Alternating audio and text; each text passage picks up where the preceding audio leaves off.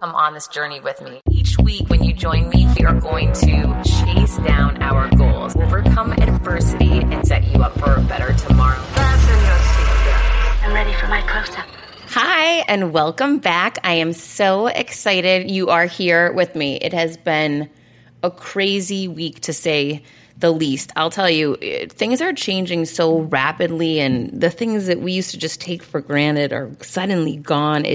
It's been such a week of highs and lows for me. I'll tell you, I am pretty much always the most positive person that I know, and I really truly am. It annoys some people, I think, but I always do believe that there's some action step we can take, something we can do to change our circumstances, and I always just feel pretty positive that things are going to work out.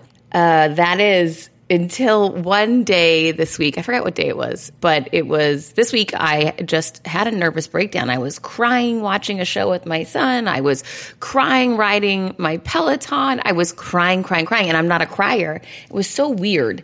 And I think it just really hit me, the magnitude of everything that's happening, how many people are sick, this uncertainty with the economy, with everything. And it just really overwhelmed me. Now, what I will say is I posted about it, and so many of you reached out to me and sent me the most beautiful messages, gave me so much encouragement, and that felt really amazing. But I'll tell you what it reminded me, and that's that we need to, every single day, we need to reach out to someone and just check in on them, because you never know what's happening. One of my best girlfriends is so sick, and thankfully we have been in touch, because these are people who are close to you. They might live across the country. You're not thinking to reach out to them all the time, just thinking and assuming they're fine. Well, maybe they're not. And it was really eye-opening to me that if I hadn't let people know I was having such a bad day, I would have never got that outpouring of support. So it's really important to let people know what we need and for us to check in on other people. I'm making it a habit every night at the end of my day. I'm just sitting on the couch and messaging a bunch of different people just to say, hey, wanted to check in. How are you doing? How are you feeling? Are you okay? Because it's just nice to know that people care about you, given the situation that we're in. And things are just moving so quickly. So I was at Whole Foods happens to be 1 block from my house, so it's the easiest place to go to. It's the only place that I've been going since the shutdown happened. And about a week ago, I had gone, and it was pretty much normal. I wore gloves going in, but other than that, it was pretty normal. And I went back yesterday, and I'll tell you, it is not normal. They have totally closed everything down. There's one way to get in, one way to get out. They've formed all of this process and procedure that you have to stand 6 feet away from people. You cannot just walk into Whole Foods anymore. You can only get called in when one person leaves. And it makes a lot of sense that they're doing it to manage too many people being in there at one time. I get it.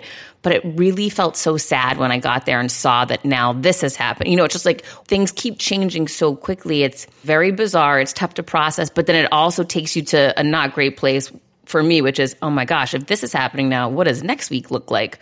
So I really have to get my mind right and remember to get back to hopeful. If this could happen this quickly in a negative way, what could happen tomorrow in a positive way? So that's where I want you, because if either is possible, right? So let's not give effort, energy towards the negativity. Let's put it towards the positivity. And to that point, I want to walk you through something really crazy good that's been happening through all this madness.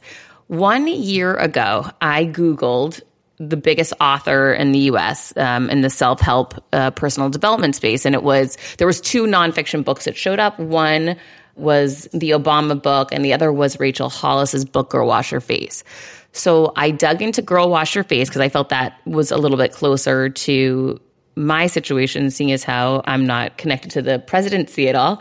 So I Googled who her agent was, and I found her agent. So this is a year ago. I cannot even believe that. It's so crazy. So a year ago, I sent a blind email to Rachel Hollis's agent and just pitched myself. I had no idea what I'm doing. I'm just figuring I'll pitch myself. So I pitched myself to this woman as to why I'm going to make her a lot of money, as to why I'm going to be a great author, blah, blah, blah. And she responded a day later and just said, hey, you are not the right fit for me. However, my partner tends to work with women and focus on business, and you might be a good fit for her with your business lean and business perspective. Why don't I connect you to her? So she gives me her partner's email. I reach out to her partner and basically send the same pitch saying, your partner thought I'd be a good fit, etc. she came back to me and said, great, send me your book proposal. Well, I didn't even have a book proposal, much less know how to make a book proposal. So I told her that. I said, I don't, and I've gone back and looked at these emails and it's hysterical. And so again, this is 1 year ago. I did not know what a book proposal was. So I just told her, listen, I don't have a book proposal, don't know about book proposals, but I'm telling you, I've already written the book and can I send you the book? So I send her 30 chapters of my book, which is crazy because I just sat there and knocked it out. And a week or two later, she responds to me, Heather, while this is interesting and I do like a lot of it, I need a book proposal to market it. I wish you much luck in finding a publisher and finding an agent. Like, she kind of blew me off. So I thought, well, that's not okay. So I went back to her. Okay, well, her name's Jill. I said, Jill, how do I write a book proposal? Which is very funny now, a year later, and now that I know her. And so she came back to me and said, you probably need to hire someone, seeing as how you've never written one, you don't know what it is. So you might want to start there. Crickets. So I write her back. Well, who should I hire? I had no idea. So she says, yes, if you want the name of someone that I work with, here is Peter's contact info. I regard him very highly. You might want to check him out. Good luck. Blows me off. So I reached out to Peter. Peter and I headed off, and Peter's expensive, and I had to make a really substantial investment in myself and in my vision for my future. And again, this is a year ago. And so Peter and I started working on the book proposal. Oh my gosh, a book proposal, I have to tell you, is a lot of work. And I see why people don't go the traditional publishing route because, one, you probably have to hire someone to help you because a book proposal is very elaborate and it's nothing like writing a book. Nothing. And so it's about sales and marketing. It's about competitive analysis, about audience analysis, about marketplace analysis. It's a deep, deep dive. And yes, you need to have sample chapters and you need to have all of your chapters included in portions from the book, but that's not even close to it. So again, I'd never done it. I really needed to lean on Peter for his expertise and help. We worked great together. Personality-wise, we hit it off. It was just a good fit. And for months, we worked on this book proposal because when you hire an editor like this, they're usually working on multiple jobs at one time. So he's editing different proposals for a lot of people. And so we're back and forth. I really didn't have a hard and fast timeline then because, as always, I was just trying to, do as many speaking engagements as I can, really focus on that, continuing to move my podcast forward. Wait, I probably hadn't even launched my podcast yet when I first started this. No, because my podcast launched in May. So when this all began, I hadn't launched my podcast yet. That happened during the process. So all these push and pull things would happen where sometimes I'd lean in more, I'd have more time and I'd work more on the proposal. And then other times I'd lean out and focus more on launching my podcast, focus more on my speaking engagements, focus more on different initiatives. And then my TED Talk was approaching. And when it came time for my TED Talk, about 30 to 60 days out, I really shut everything down. And I basically just said to Peter, listen, I need to pull back on this proposal. I just need to redirect and really focus on my TEDx talk. It's critically important to me that I nail this thing. And so I kind of let most of my projects go at that point, except for speaking engagements, obviously, because that was my number one revenue driver, was obviously before COVID-19. Okay, so I go back and forth with all this. I give my TEDx talk and I come back up for air. I'm smiling because I'm just remembering this now. I come up for air and it's December. Right? And I'm like, oh my gosh, how do I not have this thing done? It's almost been a year I've been working on this. And so I went all in on the book proposal, and Peter luckily was available, and we went back and forth every single day to get this thing done. We've been working on it way too long and not had a finished product. So we get it all done. I want to say I thought it was done in December, and I paid Peter and I submitted to Jill the book proposal. And she's so sweet. And she came back to me and said, well, this is really fantastic and shaping up so much better than I had ever anticipated. Remember, I had reached out to her almost a year prior without a book proposal and not knowing what one was. She said, I think you can do better. And she gave me a couple key directives that she thought I could improve upon, which was really nice, because she started with being very flattering and then came in with, here's how we can improve. And she's the expert, 25 years in the business. So I went back to Peter and said, Peter, here's the feedback. Can I start working on this and send it back to you? Yes. So I just went all in on this in December and just worked nonstop until January, had the second version done, went back to Jill. Second version. She comes back. While this is even better, and I really love A, B, C, and D, here's where I think we can improve. We went back and forth, get ready for it, back and forth 15 times. The 15th time was the charm. And if you don't think that I was frustrated by the end of this and starting to question, 1, am I supposed to even be writing a book? 2, am I ever going to get a book deal? 3, is this the right agent for me? I was questioning everything because it wasn't coming together. It wasn't working out. And I had a year in on this and 15 versions of the proposal. 15 times I was told no. Finally, the 15th one was the lucky one. So she comes back to me. She said, great job. So much more improved. So happy with this. I think that this is a phenomenal proposal. I'd like to go to market. Let's sign an agreement together. We did that. She went to market. Now, mind you, this was 2 weeks before the coronavirus hit the U.S. So I'm not anticipating anything. Jill's not anticipating anything. Just tough timing, right? So she goes to marketplace with it. Usually I had been told it takes 6 to 8 weeks to get offers back. Like it's a sort of a longer process. Well, things accelerated and changed because our world has changed.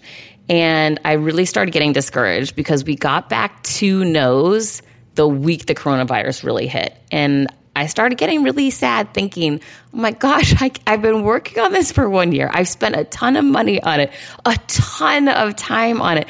I wrote 15 versions of a book proposal and I finally got this done. And here I am sitting with 2 rejections from publishers. And I felt really bummed out and just questioning myself until I remembered it's not how many no's you get. It's about getting 1 yes. You can get 700 no's. It doesn't matter. You're just looking for that 1 yes. So I shifted my focus back to all I need is 1. And then wouldn't you know, I started getting offers and we got multiple offers and it was really great. However, again, during this time with the coronavirus, it's, not ideal from an economic standpoint, but, it wasn't ideal timing because a lot of companies are not wanting to invest money and offer out money right now. I've seen that with endorsement deals that I had. The cancellations came in fast and furious when the coronavirus hit. So again, I knew it wasn't the best time, but we'd already gone to market.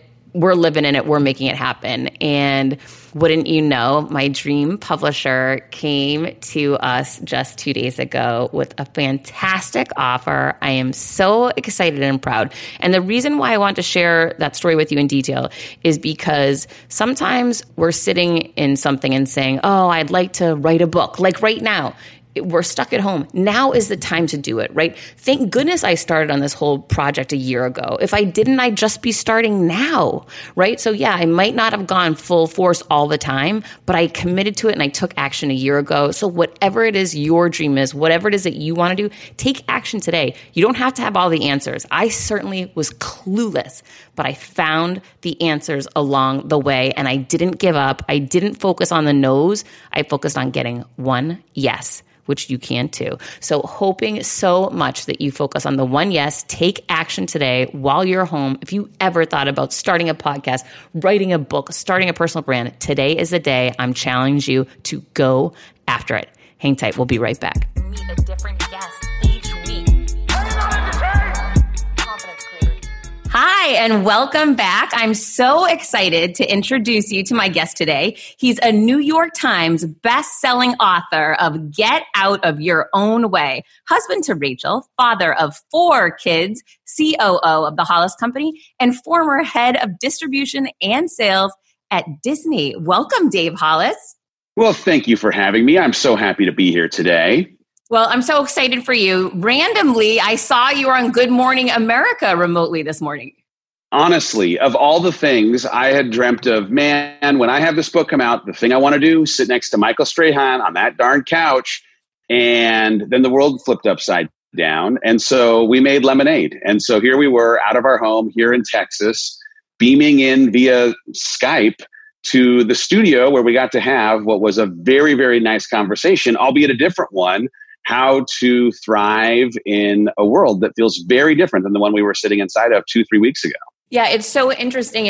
And you mentioned this when we first got on today, that you're having this unbelievable success. I mean, literally it's the goal every author has to be on that. You're on the top 5 New York Times bestseller list. And to have that all happening while the world seems to be crumbling around us is really, it's a strange juxtapose for you to be handling. Yeah, it's interesting because, man, if there was a thing on January 1st of 2020 that I felt like I was training for, it was the release of the book, a 22-city tour to promote the book, the kind of press tour and everything else that would go around the launch of the book. And those plans were upended, like every other person who's listening's life has been upended. And you get to choose whether you want to be a victim of it, feel like it's happening to you, or feel like it's happening for you. And so truly, I have had to, and it's an active thing, work to find the ways that this happening the way that it has been for me, has maybe been the perfect time for this book to be released because of part of what the messaging inside of it is and how to think differently about fear, the stories we tell ourselves, think differently about coping mechanisms, think differently about working with the person that you happen to be in relationship with, because all of these things are in real time thrust on us in a way that we would not have invited, but that we are going to work through and I think come out the other side stronger for. Yeah, absolutely. We're hopeful for that. And it is interesting because I just read your book this weekend. I loved it. First of all, want to mention that it's an easy read in that you share in each chapter these personal stories that really pull you in. You know, that first story with the handle of vodka is just, I couldn't put the book down after that. So I suggest to everyone just like read the first chapter and you're going to be all in.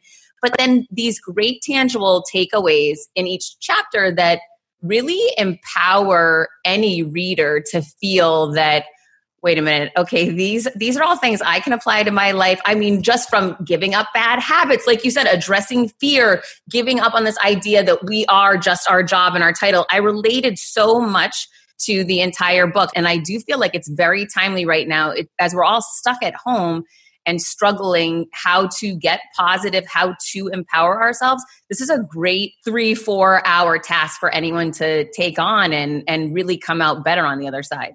Yeah, you know, the book's written through the lens of the stories that I believe that had me in my own way. Whether you call them limiting beliefs or lies or stories, we all are victim to the way that we have thought about the way that life has happened to us, and the way that we are afforded access, the way that we can pursue certain dreams or goals, the way that we should or shouldn't break from the norm or be comfortable with failure.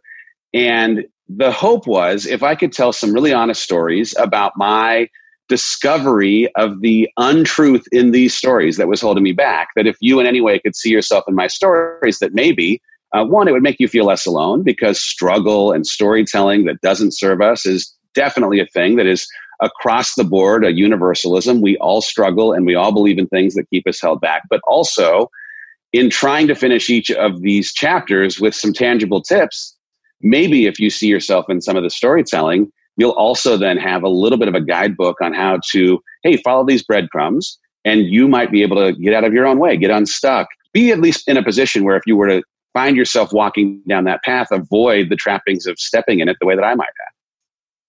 Okay, it comes as no surprise that we're all stuck in our homes for a little while. So since we're stuck here, we can't go out and do our regular workout. I used to always go to different workout centers, whether it be boot camp, bar, spin, whatever. I never even thought about working out at home, but I am so glad that we have Beachbody On Demand. If you have not heard the episode where I interview Autumn Calabrese, she is amazing. And I actually took her class. I'm doing her fix, a 21-day fix. And her class that I took from my little living room in my condo in Miami while it was connected to my Roku TV, you can take it from your computer, Beachbody On Demand. You know, it blew me away. I didn't even need weights. I was dripping sweat. I was squatting. I was working my muscles and my cardio with a really positive, uplifting person. And during these times right now, it's so important that we feel good, that we move our body, that we get and stay in shape, but that we're around positive people that are uplifting us. And Autumn is so that person. But if you don't like Autumn, or if you want to have a different kind of trainer, there are so many super trainers that you know. So many of them: Tony Horton, Joel Freeman. There are countless trainers, and there's 1,300 different workouts. I mean, literally everything from short workouts to 60-minute workouts, weights, no weights, whatever you want, you're going to find it. And you are so going to regret you hadn't found Beachbody before this. It's unbelievable. So I really want you to try this right now. And because I'm so excited about it, we are giving you an unbelievable special free trial membership when you text confidence to 30 30 30. Again, you want to text to the number 30 30 30, the word confidence. You will get full access to this entire platform for free. All the workouts, the nutritional information, and support totally free. You are not in this alone. This is an unbelievable offer. Text confidence to 30 30 30 so you can get in now. Well, I think that a lot of people out there that are currently in corporate America or have a background in corporate America, they're really going to relate to your thought process. I know that I did. And I have a lot of friends who are at those pivotal moments in their careers, getting into their 30s, 40s, where they're saying, do I want to keep working for the man? Is there not something more out there? And I, frankly, as I mentioned to you, I was fired. That was my catalyst out to see that you were leaving freaking Disney. I mean, it's unbelievable. You were going out on your own. So if you can tell us a little bit about that story and that thought process, because I still can't believe that you actually made that jump even before Rachel's massive book hit. It's so confusing me. I still can't wrap my head around that. Yeah. Well, I had the blessing. I can see it now as providence, serendipity, luck, whatever you want to call it, of a few major forces coming together at the same time. So I, worked in entertainment for a little more than 20 years. The last 17 was at the Walt Disney Company, where for the last 7 years, I was the head of sales for the movie studio.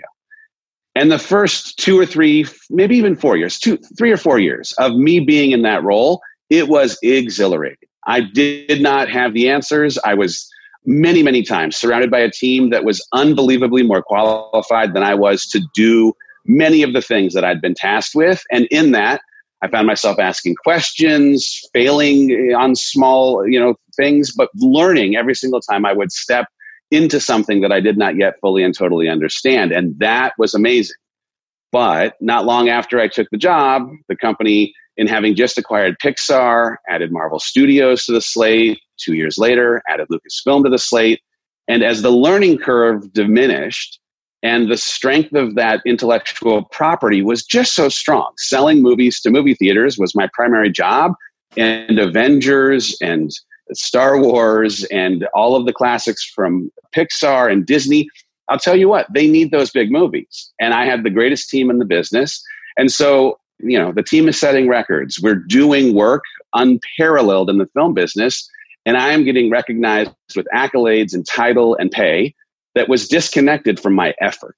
And so as I was approaching, factor 2, this milestone 40th birthday, I'm going from my 30s to my 40s, and I, in this sea of not being challenged necessarily to do well at a job that most people are, dreaming of, am sitting with a sea of questions now around what my purpose on this planet is.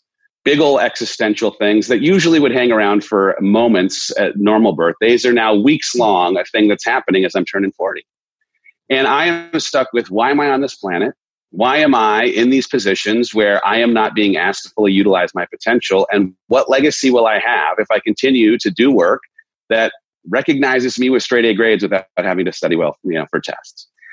And we're in the backyard of my house one night, and my kid, my 7-year-old, I have 4 kids, my middle son, asks, what are you most afraid of?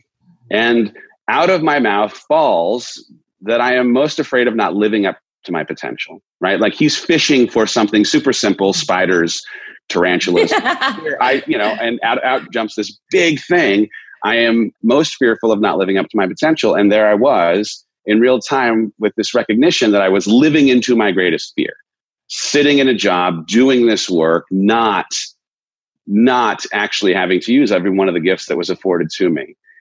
And that dissonance that existed between who I could be, where I had to fully utilize what I can do on this planet, and just mailing it in was creating pain, regrets, like a whole host of stuff that had me slowly descending into a lesser version of myself, while at the same time, third factor, my wife is just growing every single day into a better version of herself. She has embraced personal development.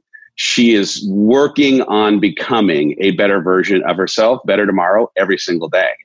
And now the contrast between the two of us is a thing that acts as a massive catalyst for me to examine why I am settling for living into my greatest fear on this planet of underutilizing my potential.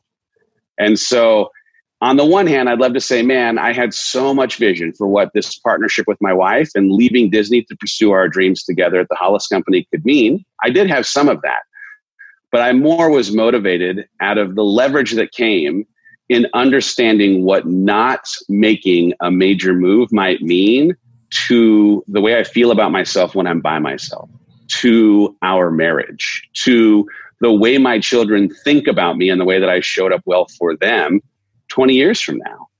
And that was more than anything the reason to say, you know what? I have to do something few will. I have to leave what I know for what I need.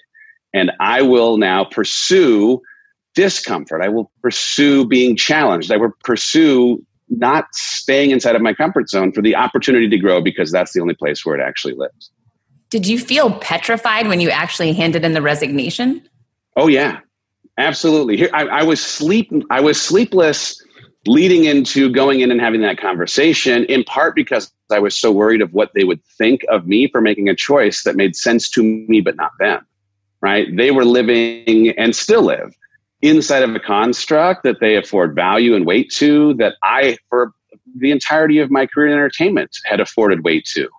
And I was declaring that my decision for what was best for my family and myself was to leave the construct that they'd given value to. And I was worried how they would respond. They might think I'm crazy. I don't know what they're going to think. And so, man, I walked in, I was nervous about it, less so about what might happen to me on the other side of making the decision, because I knew I had to make a choice.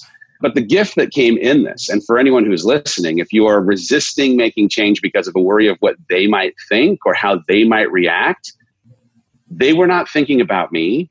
And their reaction, though short-term, was more generous than I would have suspected or expected. They made their reaction from a business perspective, not an emotional one, right? Like their questions were more about maintaining the business. Their questions were less about me personally, though they did have a lot of empathy for wanting me to land on my feet. Their questions were really about continuity of the business and nothing more. So don't let the worry of what somebody else might think or the people that you work with might. If you feel a calling or a push to leave something that makes sense to you but may not to them, you got to follow the calling. When I started podcasting, an online store was the furthest thing from my mind. Now I'm selling my group coaching on the regular, and it is just so easy, all because I use Shopify.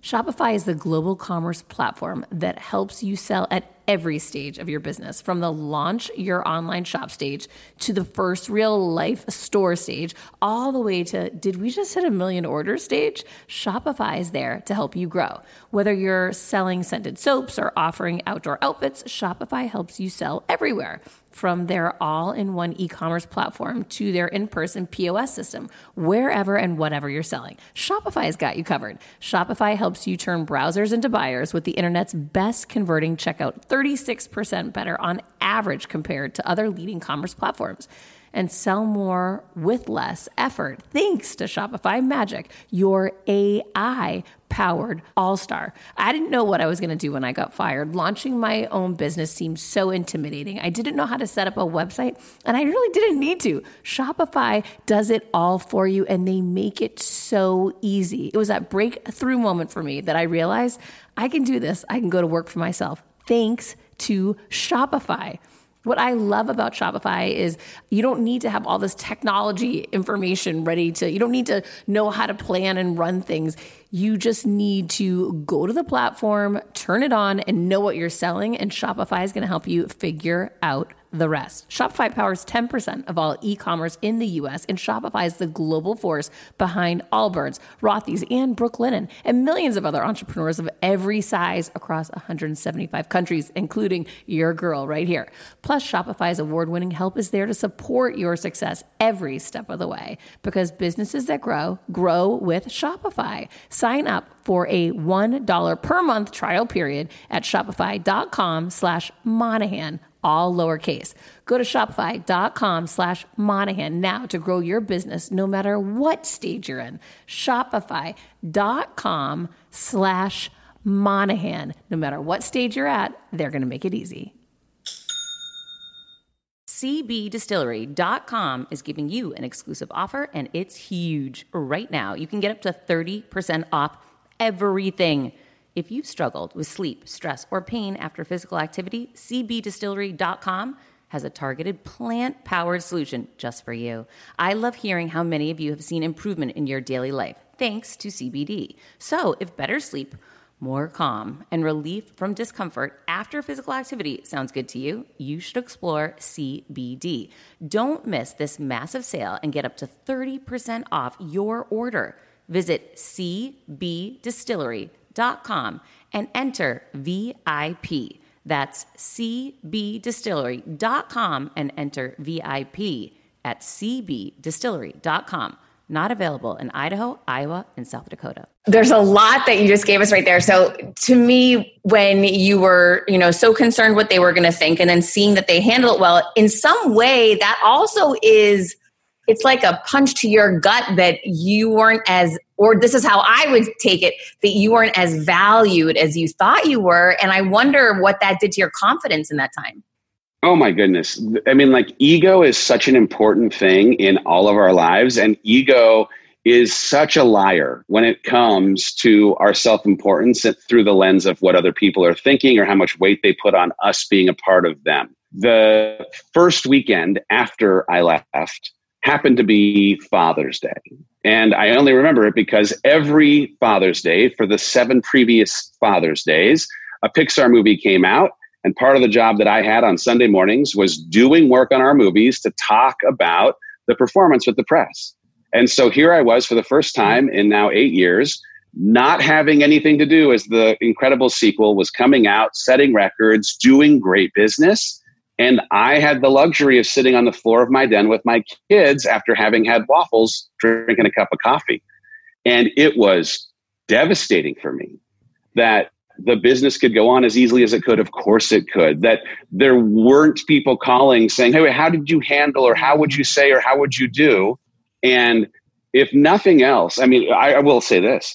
I had concocted for some length of time after I left that there was a conspiracy afoot, that people had been actually told that they were not to reach out and have conversation with me because my ego needed to believe that it was more than relevance, that it was more than out of sight, out of mind, that was keeping people from reaching out with texts or phone calls. And the reality is people are not thinking about you, and that's not an indictment on them. It's a reflection of their humanity. Like you, like all of us, like me, we are each primarily interested in ourselves and what's of our most important interest. And that doesn't make them or us bad. It makes us human.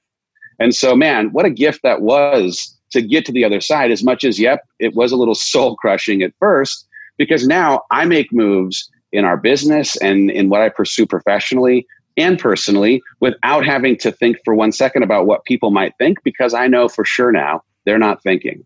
It's so true. It also, and I'm interested to know if you felt the same way, it surprised me some of the relationships and friendships I had in corporate America that I truly thought were solid friendships.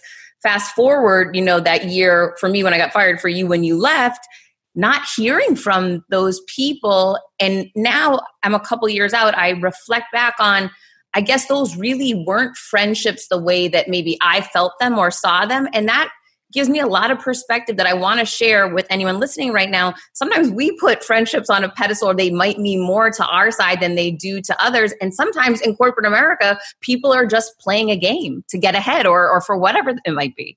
Yeah, what I think I realized more than anything, and again, this isn't an indictment on any of the people, because I think back on myself with people who left the company while I was there. Thousands of people came and went Disney during my 17 years. And while I was fond of them and had good relationship with them and even considered them work friends, once they were gone, the currency that we primarily had talked about during the entirety of our friendship was now gone.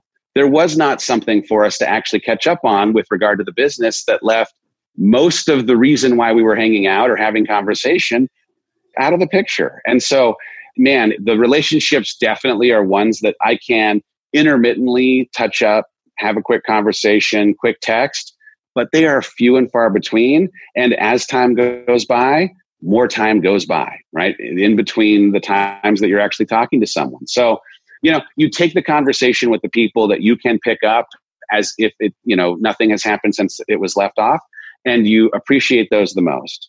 But again, the gift, and I'm sure it was somewhat of a gift here for you, the gift in seeing 2 years removed from this corporate environment, how much weight or not to have afforded anything that happened inside of that corporate environment has left me appreciating the friendships that aren't actually based inside of the corporate world at all. Yeah, they're much more meaningful now. So not only did you make this massive change of leaving your career and deciding to go to work with your spouse, which that's a whole other chapter and issue, right?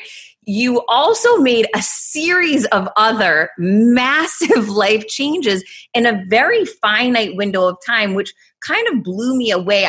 I'm so interested as to why giving up bad habits, deciding to write a book right away. Why take all of these, become the CEO of the Hollis company right out of the gates? Why take on so many rapid changes immediately? This is a good question. And in hindsight, I can see, man, there were probably too many things bitten off at one time that were probably more a reflection of the worry of how I'd previously assigned so much weight to my title, so much weight to the status that came with that job, that if I wasn't keeping every single ball in the air, if I wasn't doing all of the things, did I inherently have as much value as I had before I left?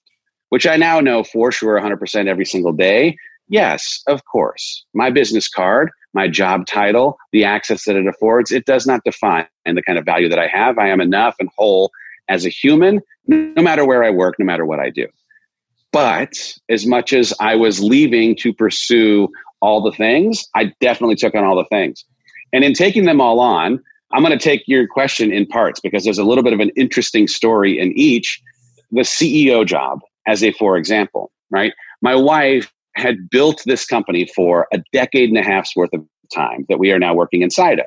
It has been through a whole host of different identity shifts, but she, blood, sweat, entrepreneurial tears, has been working inside of the space for 15 years. And when I was leaving, because of the drive of ego, it was very important to me that my title was CEO of her company. And for her, a proud female founder who'd spent as much time as she had, that was a very, very difficult request for her to hear. But as we're trying to pair superpowers, she's the visionary creative. I'm the operator integrator. You put those two together, pour gas on the fire, everything is fantastic. She knew, hey, if I want to take this to the next level, I need the operator integrator. And yes, I will cede this title to you because it's important to you and growing this business is important to me.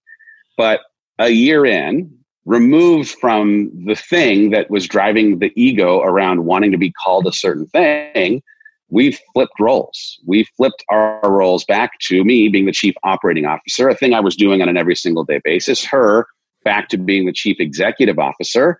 Because in the clarity of time, the thing that came a year removed from worrying about what people were thinking, I could see what was important. Man, we're leading a community of primarily women. There's some men, but primarily women who are consuming the tools that we are creating. We have a team that is more women than men. We're raising a daughter. Like the idea that we would have a woman as the leader of this organization makes sense, but it also is the right thing for the kind of time and work that she put to building this company to what it was. The idea of writing a book is a wholly different thing in that I never, ever thought that I was going to write a book. And in fact, when I originally was the recipient of the rough draft version of Girl Wash Your Face, though it wasn't Rachel's first book, it was her first big book, I had a panic attack. I mean, I truly was mortified that she decided to be so honest and so transparent and so forthcoming in all the things in her life where she'd stepped in it, where we'd stepped in it. And the vanity around sharing the beginnings of a relationship where I was a jerk or the challenges and struggles we had in the world of intimacy or any of it just felt like, oh my goodness, this is more a liability than it is an opportunity. I don't think you should publish this book. I tried to talk her out of publishing the book. And it was only after seeing the power of other people seeing themselves in her stories and some tools that she was representing helped keep her out of her own way that I asked a question. Hey, I've been in my way. Like, I've been in this ditch that I created myself. This weird bridge between 30 and 40 sure was hard. But in the leap from where I was to where I am, is there something that I might also be able to, in my stories, let people see themselves in? And the interesting thing about my wife and myself is she wrote this book through the lens of someone who was wired unbelievably differently than I am. I have been skeptical of the tools that she has been a believer in from the word go, including a book like the book that I wrote. I'm mindset-wise someone who's been more fixed to her growth mindset, motivation-wise, more extrinsically motivated to her being internally motivated. And so as I was playing with this idea of writing a book and telling these stories, the community that we have was representing that, hey, there's some resonance in how you're wired. I'm not motivated like your wife. I don't have a growth mindset like her. I'm married to someone who's skeptical. I think there's an opportunity for this to be a tool. Would you consider doing it?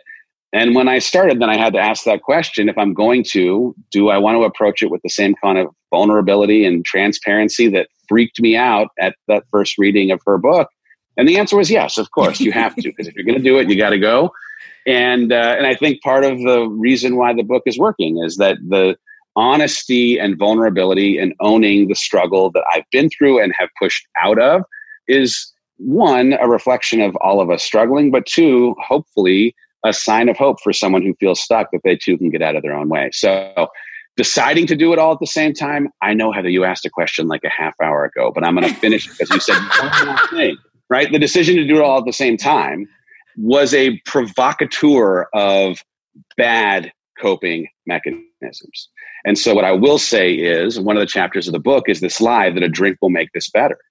And a drink will not make it better, because in the midst of grappling with the identity shift from corporate to startup, with figuring out how to work together well as a person who wants to still make out with their business partner at the end of the day, trying for the first time to write a book, all of the things stacking on top of each other were triggers that took what for me was a very casual relationship with alcohol throughout my life. At the end of a long day, have a drink. Well, at the end of a long day with all of those things happening, it became uncasual. And so I had to talk very, very honestly about how these triggers will exist when you decide to pursue growth. And you are going to have to make a choice as to whether or not you want to fully experience the fruit of the growth or mute all of the benefits. And what I can say, in having more to drink than I should have a year ago when I decided to stop drinking, I was, taking some of the anxiety away and taking some of the fear and the imposter syndrome and the overwhelm away. But alcohol or any coping mechanism, they are not local anesthetics. You can't take the anxiety away without also taking away the joy. You can't take away the fear and also not have it dilute all of the benefits from growth. I left something that I was so comfortable with for wanting so badly to experience growth. And here I was drinking in a way that was completely inhibiting my ability to receive the benefits of that growth. So that was a long way to answer a 3-part question. That was good. So do you think, something just came to mind around the drinking that I really relate to, when we're back in corporate America, and multiple times a week, there's cocktail parties and entertainment, client entertainment and team entertainment. I feel almost as if that routine and expectation in corporate America makes it almost easier to fall down that slippery slope versus where you are now, versus where I am now. When you remove yourself out of that routine, it begins to look a little differently, don't you think? It's such a good point, because there were so many times where drinking was just part of a Tuesday and a Wednesday and a Thursday in social settings with clients, with, your colleagues, whatever it might be, that it wasn't, oh, I'm going to drink to mute. I'm going to drink because of overwhelm. It was that you were drinking because it was just a reflex of what tends to happen on evenings when you're with your customers, on evenings when you're with your coworkers. And if you get into that habit where it's just so routine to grab something to drink and then something that ends up being challenging shows up, I'll tell you right now, my concern in the midst of this coronavirus is that people who have had a steady, regular relationship with drinking, whether it's social with friends or with coworkers or customers, and now find themselves for the first time inside of small spaces, asked to stay home with other people, potentially also their kids, and just having a casual drink is a thing that they are used to. Now that you add this additional stress, there's some unknowns and some anxiety that comes in everything that we're experiencing. I worry that that becomes a coping mechanism for a lot of people in a way that they're just not expecting it to sneak up on them because of the way that they've just had this normal casual relationship. It was just a part of my life that was totally fine and totally normal until it wasn't. And thankfully, I mean, I am in a relationship with a partner that has agreed to have an accountability thing as a part of our relationship. She is a mirror on an every single day basis, but it came down to her having to say this, that I had to save myself. And if you're listening to this, and this is tipping into a place where you know your relationship with alcohol, your relationship with pills, your relationship with food, your relationship with whatever it is that helps you not have to think about this time that we're in, the unknowns of work, the unknowns of how we're going, what you have to save yourself, because you may not be someone who is lucky enough to sit next to Rachel Hollis who can tell it to your soul. But I'll tell it to you right now, you're going to have to save yourself. So these are great points that you bring up around the current environment that we're in, because everyone is under more stress and pressure and uncertainty than ever. So anxiety is running rampant. And of course, people turn to our vices. For me, I know you exchanged the drink for running, which is such a great upgrade. But given certain situations like we're in right now in some communities, you can't go outside and run right now. So people are really having to dig deep. I was concerned with myself with not wanting to go down a negative road here, knowing that, we're in this lockdown mentality, which I'm an extrovert and I like being around people. So I know my own weaknesses. I said, it's better just not to have any in the house, just get rid of it. Personal controls, that's a step I can take to help myself. But now this is the craziest thing. I'm the most disciplined eater my whole life. Who is in the fridge eating my son's mashed potatoes and French fries? That's not even who I am. And that's who I'm showing up as today. My son said to me today, Mom, why are you eating all these carbs? I don't know. It's changing one vice for another and saying, I said to myself today, okay, I'm 1 week in. That was my reset week, trying to get accustomed to this new world that I'm living in. I'm going to cut myself some slack. I didn't do a great job with my eating. I feel like crap. I gained weight, whatever. Okay, reboot today. And how can I make this week a better week now that I know what I'm walking into? If you had a morning routine before all of this happened, you need to stay doubly connected to it now. If you have a set of habits with, when triggers happen, there's a good routine that happens to that trigger. You need to stay doubly connected to those routines and those habits now. To the point of having substituted drinking for running, I do want to be clear that just the decision to have a healthier coping mechanism does not make the triggers go away, right? I still was pursuing all of these things. All of the balls are still in the air. All of the triggers of fear or anxiety or imposter syndrome, they're still popping up as I'm a first-time author, first-time entrepreneur, first-time working with my partner, right? I had to just stay so connected to this habit that was going to allow me to process my anxiety, my fear, my everything in a more positive way. I've run a little more than 1,000 miles since I stopped drinking a year ago. That's a lot of time running on the road. Now, guess what? In the midst of lockdown, I'm having to also find other ways. Now, I happen to live in the country in Texas, so there's a little more latitude that I have to getting out and moving my body. But it for you may be that you need to find a song that the second you start to feel triggered can snap you into a different mind state. It may be that you need to put some alarms on your phone that will remind you 2 and 3 times a day who you say you are. I had this opportunity back at the front of the year to sit and just really think about what I was hoping to get from this year. And in the time, 3 days, no technology, a lot of journaling, I was really interested in understanding where pain had existed in my life over the last 3 years. So I, for about 3 hours, just went and thought about every time I experienced personal pain. And pain for me was guilt or shame or feeling like I was just not who I would hope to be. And I wanted to try and identify what existed every time I felt pain so that if I could see any kind of consistency, I might be able to eliminate that thing. And for me, every single time that pain existed in the previous 3 years, there was a single ingredient that was always there. And that was the person I was saying I wanted to be, the person I told people I was, and who I knew myself to be in the privacy of my own head as I'm falling asleep at night, were disconnected. There was dissonance. There was incongruence between who I know I can be and who I actually was showing up as. And for me, I had to sit down and really understand that there's some math in an equation that I have to reconcile to eliminate that dissonance. So I just play a game of if-then. If I say I want to be an exceptional husband, then I need to actively pursue my wife on an everyday basis. If I want to be a connected parent, then I need to have conversations with my children without technology. If I want to lead my team in this way, then, right? If then, it's simple math. But during this crisis, right? During this crisis, during a new job, during a transition, during whatever it might be, if you can apply the same kind of if then, and really be clear about who you have to show up as to close the gap between what you say you want and who you ultimately show up as, that distance is shame and guilt. That distance is the pain of not fully utilizing your potential. And the more that you can close that gap, the better you'll sleep at night. The most important thing in this season, or frankly any season, is how you feel about yourself when you are by yourself. And those times when I felt pain, that pain existed when I was by myself, when I knew as I'm looking myself in the mirror, I just wasn't living up to who I knew I could be. Wow. It's so deep the way that you're thinking now, and having read your book and, having consumed your content, I know it wasn't always that way, right? You've gone through massive personal transformation, as you've mentioned, the past 2 years.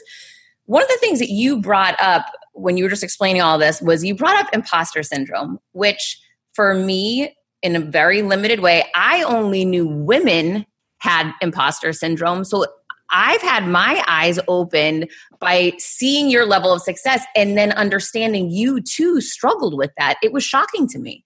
Well, I mean, I've seen it on both the corporate side and this now entrepreneur side. When I was on the corporate side, I was the beneficiary of having a few promotions faster than others, that in new seats that other people may have been more qualified for, in the privacy of my head, some seventh grade voice of not enough, the insecurity of somebody else judging me for being fully and totally prepared for the thing I was stepping into, I would find myself in this imposter syndrome, acting out in a way that was overcompensating for not yet being totally and perfectly qualified for the thing that I had been afforded in having been promoted fast. And man, I was offered such a gift early on. I tell the story in the book of one of my bosses pulling me aside while I was sitting in a meeting where I was so worried that everybody was thinking about me not being qualified for this work. Every time there was a silence in the meeting, I would try and interject something smart to make them believe me wholly and totally worthy of having been promoted into this job. And he says, "Hey, will you follow me to my office? I'd like to have a quick conversation with you. I think I'm being awarded a statue of some kind for having, above and beyond the call of a meeting, contributed in such an amazing way." And he lets the door close, turns around and says, "Shut the F up." Just like soul piercingly crushes my little baby soul and says, "Hey, I wouldn't have put you in this job if I didn't think that you were a person who could actually do this job well. You are, though you think, helping your case, undermining your credibility every single time you open your mouth and try to justify for people who, by the way, are not questioning whether or not you ought to be in the job if you should be in the job. So close your mouth. Do your work. Let your work speak for itself. Get this thing under control." And it was the first time in my career that I really understood, this is the downside of imposter syndrome. This is the way imposter syndrome can catalyze and undermine our personal brand or the reputation we'd hope to try and build. In this new business, forget it. I mean, like, I was shocked that this would rear its head after having 20 plus years of experience, leaving as the president of distribution to come and like helm this thing with my wife that's small as we're starting to build it. And yet I came out of an environment on the corporate side where problems were usually addressed so fast by people with such deep subject matter expertise that when problems started happening at such a frequency in our small business, I started to question whether or not I was the kind of person who had the set of skills to properly lead this group of people. And I can see now, just time obviously is such a gift, I can see, no, there were some differences. There was a little more trail management on the Disney side than there is trailblazing in some of the work that we're doing here. So of course, as we're trying new things, we're bound to make mistakes. I also have just fundamentally had to rewire the way that I have a relationship with failure, because, man, I avoided failure at any cost, tried to find and surround myself with experts as much as I could on the Disney side. And failure is the only way that the company we are building will get to where we are hoping it to be 5-10 years from now, because of the data stream that comes out of those failures. Man, it's such a rich way to learn what you need to do, what systems to implement, what people you need to hire, what products you need to offer. Every single time we make a mistake, we are given the gift of learning something. And that is something I understand now 2 years into this that I did not fully appreciate those first 6 months. But you weren't going to figure it out if you didn't immerse yourself in it and take the chance. This is also true. I mean, here's the thing. Either you will grow and fail or you will be comfortable, right? Either you will decide that failure is a thing that you can become comfortable with. You'll become comfortable in that discomfort, or you will stay stuck. You will not grow, whether it's in your career, you will not grow your business, or you will take chances and you will do things that will inevitably push yourself or your business out of its comfort zone. I've had to have a strange conversation with the team here at the Hollis Company that is hard for them to hear, but important for them to hear. And that is, the audacity of the dreams of where we're taking this business are such that if, as we're sitting around a leadership table, you leaders are interested in being at the leadership table in the future, you will have to push into failing. And the way that I've had to say it to them is, you will not be at the leadership table 5 years from now with the set of skills that you currently possess. And that includes me. And that's not an indictment on them not being good people. They're great people. It doesn't even mean that they aren't competent. They're super competent, but they do not yet have the set of skills because of how much bigger we're trying to build the kind of impact that we can have at the company. And so they also, like you listening, will have a choice, right? Their choice is continue to push themselves outside of things that they are comfortable with so that they can learn and apply those learnings to themselves, add them to their tool belt, or become comfortable with where they are right now and have a boss or 2 layers of bosses come in over the top of them as we continue to grow with people who have a greater set of skills. Quick math. The less your business spends on operations, on multiple systems, on delivering your product or service, the more margin you have, the more money you keep. But with higher expenses on materials, employees, distribution, borrowing, everything costs more. So to reduce costs and headaches, smart businesses are graduating to NetSuite by Oracle. NetSuite is the #1 cloud financial system bringing accounting, financial management, inventory, HR into one platform and one source of truth. With NetSuite, you reduce IT costs because NetSuite lives in the cloud with no hardware required, accessed from anywhere. You cut the cost of maintaining multiple systems because you've got one unified business management suite.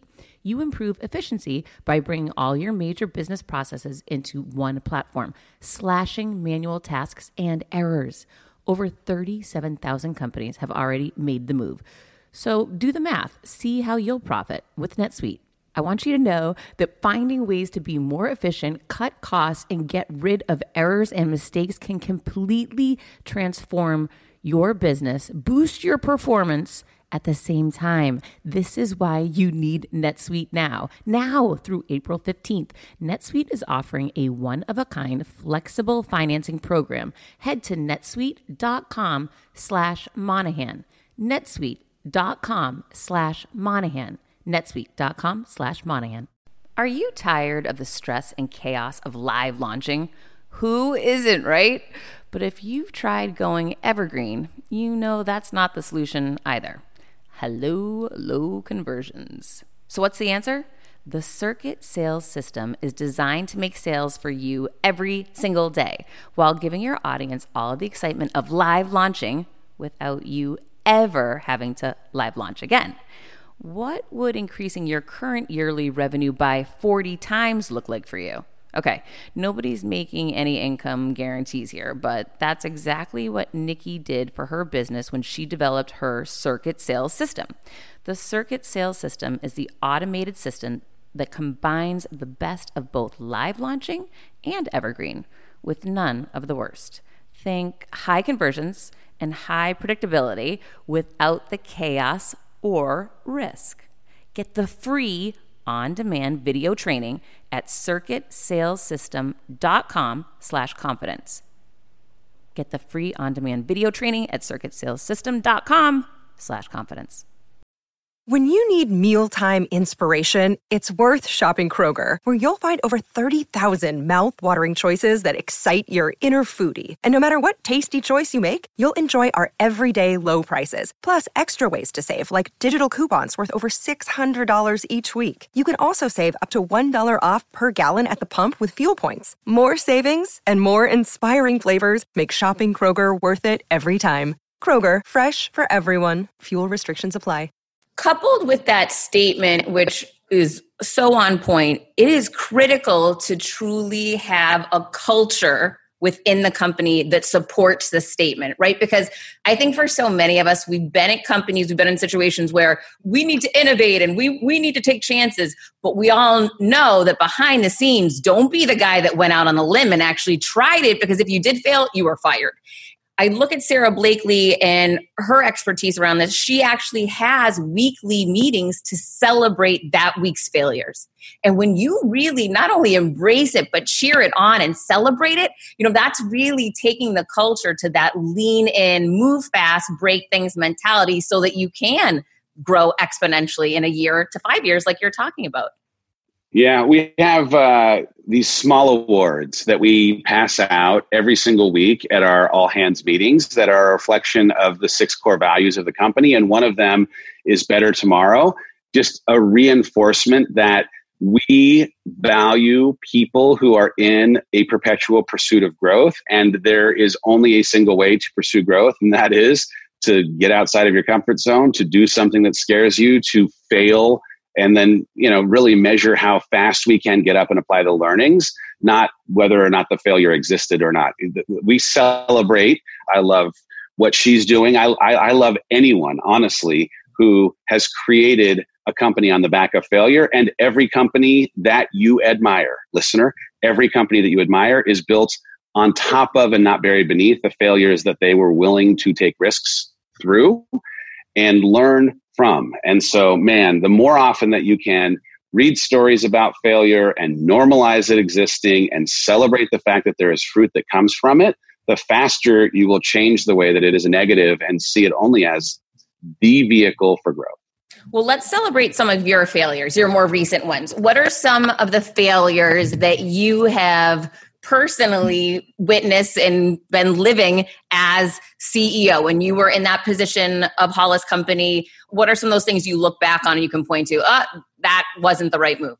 There's 2 that have happened recently, and they're 100% things that I can see as having happened for us. Thank you very much. We appreciate it. It's smarted to have to go through it. But one of them was we created a line of journals where daily gratitude is a big, big deal in our family, but also inside of our community. And so we have a line of journals. And the Start Today journal was something that, we'd created a lot of demand for, got people really, really excited about, and then used a new 3PL partner to help make available to our community. And found out very, very quickly that many, many orders, 6,000 orders, did not actually make their way to the people who had paid us their money and were expecting them to arrive. And so the learning, truly like the greatest gift that came out of it, was you need a customer service team. One learning, right? At the time we had a single human that was working in customer service. Now we have 7 full-time people that's just the thing that they do, making sure this community is taken well care of. But also we learned how important it is to go through asking for an RFP process and actually vetting the different vendors that can make bids to handle things like shipping your product. Because we went off of a recommendation of a person who meant well, but had not necessarily done a ton of research, and found ourselves with somebody that just wasn't great, unfortunately. So good learning. It opened us up to finding a vendor that could deliver the product in a better way, in a different way, at a lower price, with less, like so many good things came out of that. And we've developed, I would argue, a best-in-class customer service team that has truly, with every single interaction, created lifetime love of the community and of the company because of the way that we are investing and taking good care of the people that want to hang out with us. So that was one. 2, we have had a lot of success in live events in the last couple of years, and personal development conferences is a thing that we do. There's a women's conference, a business conference, there's a run that's taking place. But in the women's conference, on the heels of having had a lot of success in terms of how fast venues were selling out, big venues, 7,500 people venues. We put a bunch of venues on sale at one time, and included in that, putting London on sale, because the community had raised their hands, said, we would love for you guys to come and bring these things to the UK. And we said, absolutely, let's do that. Well, let's do it. So we got a 5,500 person venue, and we planned all the details to make just I would argue again, best in class kind of experience inside of Europe, inside of UK. And we made a big announcement, did all the things we do to normally sell these tickets really, really fast. And 2 months in, we'd sold 380 tickets out of 5,500. Wow. And so the gift here, again, was understanding that there is more work that is required to expand our business beyond North America than we were, necessarily thinking was required, right? Doing a little bit more of the intel on how ready the audience is before we take a step and invest the kind of money that is required to throw these events. These events cost more than $1 million to throw. And so it's not small money for a small business for us to expand into a new territory. So as a first, we had to cancel the conference. And man, it stinks to have to let down those 380 people that had bought the tickets. We took great care of them, gave them free tickets to another event. And truly, I do believe we'll be in London. It's just that it's not time yet for us to be in London. So there was something in that learning, though, that was important for any of the individual parts of our business to make sure that we do a little bit more of intel research, spending some time to understand the demand in the market before expanding into it. Or said another way, don't take success that sits in one part of the world or one part of the business and apply it immediately to another without first toe dipping to make sure that there's actually something there, especially in these times. Certainly, darn it, with everything that's happening with this virus, I feel even luckier and more fortunate to have been given the gift of some of that learning now so that we can be really careful about how we plan our live event business going forward.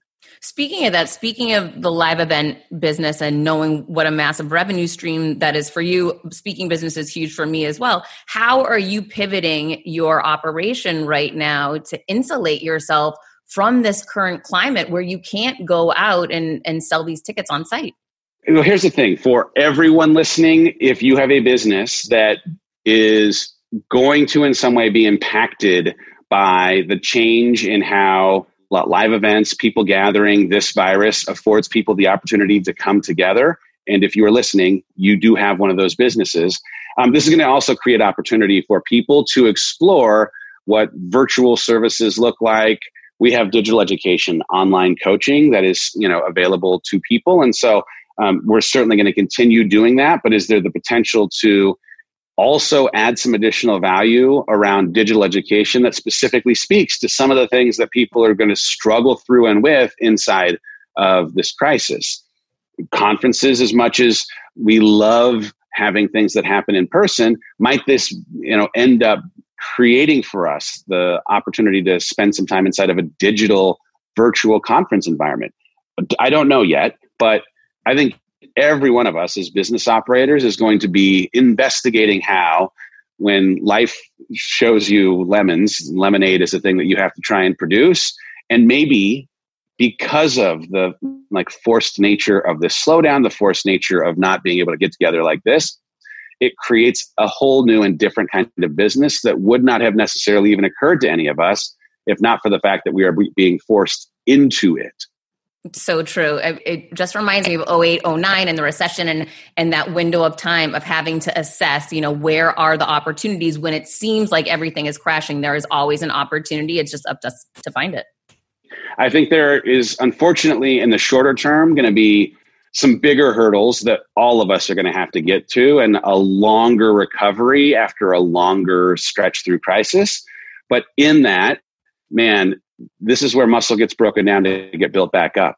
I truly end up believing that we will, on the other side of having to collectively as humanity make our way through this, come out of it stronger, think differently about how we take or don't things for granted. But as business operators, the ingenuity and creativity that's required to survive times like these will have rippling generational effect for a company as you're thinking about what it might be 20, 30, 40 years from now. Some of the greatest ideas end up coming inside of the times like these where the sword is really being sharp. So true. All right. I know I need to let you go soon, but there's one thing I really wanted to get to because it's a great tactical piece of advice in one of your chapters, which is the 8-mile negotiation tactic that you employed. I freaking love that. Thank you. Well, I came into it because, man, I've found myself often walking into a room with people already coming at me for why I was not necessarily the person who ought to be leading the negotiation. I became the head of sales at the Walt Disney Company at 36 years old. And so in a world where there were people who had much more tenure, who understood the business far better than I did, to be able to lead with something in my conversation style, my negotiation style that would acknowledge the weakness that they perceived as a strength because of my ability to reframe it before they could come at me with it. It changed the way I thought about almost every single part of negotiation. So if I could preemptively identify what they might use against me, the way that Eminem did against Anthony Mackie in 8 Mile, it turned out to be such an inoculator for any of the barbs that might be thrown my way and allowed us to get to the bottom line without having things necessarily turn emotional or defensive as most of the negotiations had tended to until I started really using the tactics. So if you, as a person who's listening, are walking into a negotiation, and if you're human, it doesn't need to be a business negotiation. It could very well be a personal negotiation. You just want to watch something different on television. You may, in fact, want to just start by acknowledging a little bit of the position that you expect someone to come back at you with as a way to inoculate you from that barb having any power. Man, it has been such an effective tool in any of the conversations I've had with vendors, with customers, and I really encourage you to think differently about the power in owning your perceived weaknesses. I've been able to turn almost every perceived weakness in my life into absolute strength, absolute power in a way that makes me think completely different about it. So there's confidence in that, but that has also in that reframing made them, whoever I'm talking to, think completely different about it as well.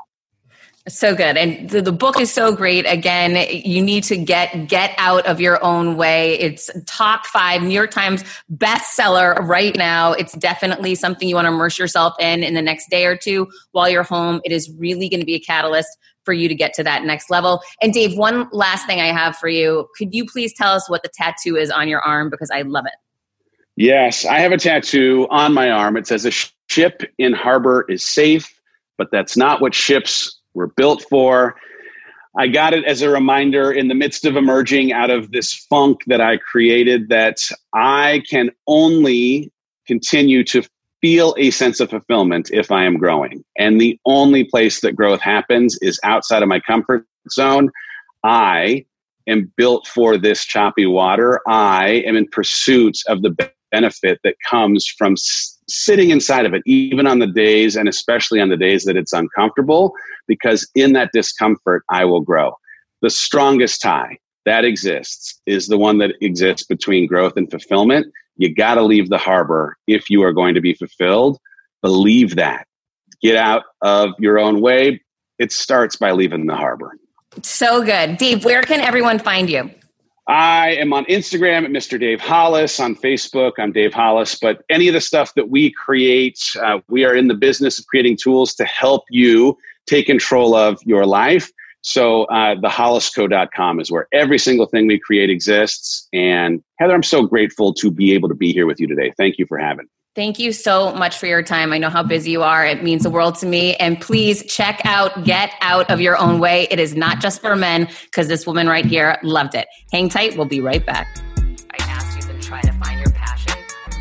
I hope you enjoyed meeting Dave as much as I enjoyed interviewing him. He's fantastic. And how freaking ironic is it that I just got my book deal done? I was telling you the story about how I Googled Rachel Hollis, and today I just interviewed her husband, who happens to be number 3 right now on the New York Times bestseller list.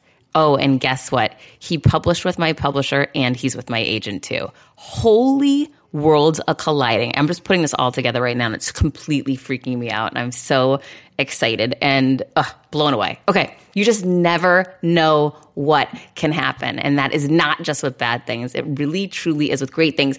And I'll tell you, even getting to Dave Hollis, that is one benefit that has happened from the coronavirus is it's a lot easier to get to people because everyone seems to have a lot more time. I just got a great pitch this morning from a supermodel that I would have never thought to reach out to, but reached out to me to want to come on the show. You know, some of these people that we just typically think are so busy and have no time to, respond to our ask are really available right now. So make sure that you put your asks out there and take action now. And I'll tell you, I'm always taking action. I'm working out here in the house and I'm trying not to lose muscle because if you're like me and over 40 years old, you know that muscle is the first thing to go. Until now, I've got a clinically proven way to prevent muscle loss for you. It's called Rejuvenate. Rejuvenate is clinically proven to help increase muscle recovery, aids in rebuilding lost muscle, and assists in the prevention of muscle atrophy in patients after an injury or surgery, or just people like me that are getting older.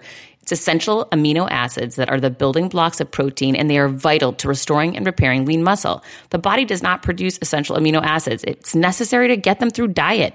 Amino acids have a faster absorption rate compared to typical dietary protein, and Rejuvenate is a unique blend of all 9 essential amino acids. You need to give this little dust a shot. Invest in you. It's less than a cup of coffee at Starbucks. Besides, Starbucks is closed anyhow. So you got to check it out, www.rejuvenatemuscle.com. Use the promo code CONFIDENCE at checkout and get 15% off your entire order. Start building muscle while you are sitting on the couch at home right now. www.rejuvenatemuscle.com, promo code CONFIDENCE at checkout and get 15% off your entire order and start rebuilding your muscle. You will so thank me for this. It's the small things that we can do. All right, so I'm obviously super excited with everything that's going on. I'm so excited I got the chance to interview Dave Hollis. I'm definitely turning this negative week around, and I hope that this inspires you as well to make some positive changes, take some action, and find out ways that you can make this whole bizarre situation better for yourself. I'm trying every day, and granted, there are some days that are harder than others, but I really believe that we will get through this. I truly believe that things will end up for the better in the end, for sure. Okay, so a couple of questions that were sent to me this week. This is a really tough one. Hey, Heather, as a member of the service industry, I have found myself currently unemployed, like so many people right now, millions of people. I'm trying to remain positive and use this time to my advantage and perhaps really take the time to figure out what my passion is. As much as I love the industry I'm in, I'm not exactly sure that I want to be in it forever. I started journaling and I try to meditate. Do you have any ideas to help me? Yeah, for sure. So for me, the question that really changed my life was when a mentor of mine said, hey, pick your head up from where you are today. I was always looking at the day ahead of me, the year ahead of me. He's like, forget that. Stop thinking about your job. Start thinking about you. What is it that you love to do? What is it that you love to do when you were younger? What is it that you've been drawn to but never paid attention to? What would you do if you didn't care about money and money wasn't a factor? What really has meaning and connection to you? And back then, this is going back probably 5 years ago, I decided to start doing charity work because I like to give back. I like to help people, and I really like to help kids and people who are underprivileged because I've been there and I really relate and empathize with that. That took me into a whole new world, which was the charity world. I joined the board of City Year Miami Charity. I met so many amazing people, like-minded. They started giving me speaking opportunities to MC events, to host luncheons. And I started using my superpower that I wasn't even recognizing to benefit others. And I loved how it felt. And that started me down a very slow process of realizing, for me, working in corporate America, working in a toxic environment was not healthy, was not good for me, and that I deserved more and I could give more to the world and help more people by showing up as the real me and walking away from that negative situation. So, take those steps. Take some time with yourself, and you don't have to have that answer immediately. I remember I had talked to another friend about it and said, I just don't know how am I going to figure out what I'm really meant to do. And he said, well, go take a stand-up comedy class. And I said, well, why am I going to do that? He said, because you don't want to, do you? I said, no, of course I don't want to. It sounds terrible. And he said, then that's exactly why you need to do it. Go put yourself in a really weird situation that you wouldn't typically do and see how you respond. And that whole experience opened my eyes to this message that I could get up on a stage and talk forever and not feel nervous and not fall over my words, but it came natural to me. And when you start seeing yourself in your element that you don't even understand is your element, and people start pointing it out, those can be the pivotal moment where you say, hey, maybe this is something I'm actually supposed to do. So that really started opening my eyes. It started me down a different path, which again, I didn't figure out overnight, but over the next few years, I really did. And that's how I ended up here. That's how I wrote my first book. That's why I wrote my second book. That's how I ended up launching my speaking career, my podcast. All this stuff has evolved over time, did not happen overnight, but it started with that intention that I was going to find it and to start looking. So start looking. Okay, so I got a note today on my website, heathermonahan.com. If you haven't gone to it yet, check it out. I've got a free accountability partner for 30 days. I will keep you positive and focused on your goals. You'll get an email from me every morning helping you to achieve your goals and stay positive in this difficult time. I got a note. There's like it's called a drift bot that interacts with people who are on my site. And someone wrote in, hey, Heather, I want to get out of the hell hole I'm in. I'm working to distance myself from enough people to stand on my own 2 feet. Okay, the first thing that I said back, first of all, I said, sign up for my accountability partner program. You will start getting positive messaging daily, which you need. You need positive people in your life as much as you need to rid yourself of negative people. I said, start listening to my podcast. You can totally immerse yourself in positive content, positive movies, positive readings, just as readily as you can immerse yourself in the negativity of the media, right? That's a choice. So then I said, you also need to start changing your word choices. You said that you need to get yourself out of a hellhole you're in. That does not sound very good. Why not say, hey, I'm climbing out of this hole, right? Let's start changing the words and be mindful of the power of words. Let's not say we live in a hellhole because there's nothing good about that. Let's say I'm climbing out of a difficult situation. Turn it into positive, even in the smallest way that you can, because those word choices will have an effect on your thoughts, which will have an effect on your actions. All of this stuff has a domino effect. And I want you to choose words that are working for you, not against you. It's a great place to start. If you haven't checked out my website yet, you got to check it out, heathermonahan.com. Would love to see you there and support you. I also have my free ebook on how to create confidence in any situation, and who doesn't need more confidence now. So thank you so much for being here with me this week. It means the world to me. I would love to answer your questions. DM me on any social media platform at Heather Monahan, or you can go to my website and leave me questions right there on my Drift bot. I'm here with you. No one succeeds in this world alone, and that includes me. So thanks for being here to support me. I'm showing up for you every single day, and I can't wait to see you next week. Until then, keep creating confidence. I decided to change that dynamic. I couldn't be more excited for what you're going to hear, start learning and growing. Inevitably, something will happen. No one succeeds alone. You don't stop. stop and look around once in a while, you could miss it. Come on this journey with me. Hi, I'm here to tell you about a new podcast that I am so excited about, Negotiate Your Best Life, hosted by Rebecca Zung, a part of the Yap Media Network.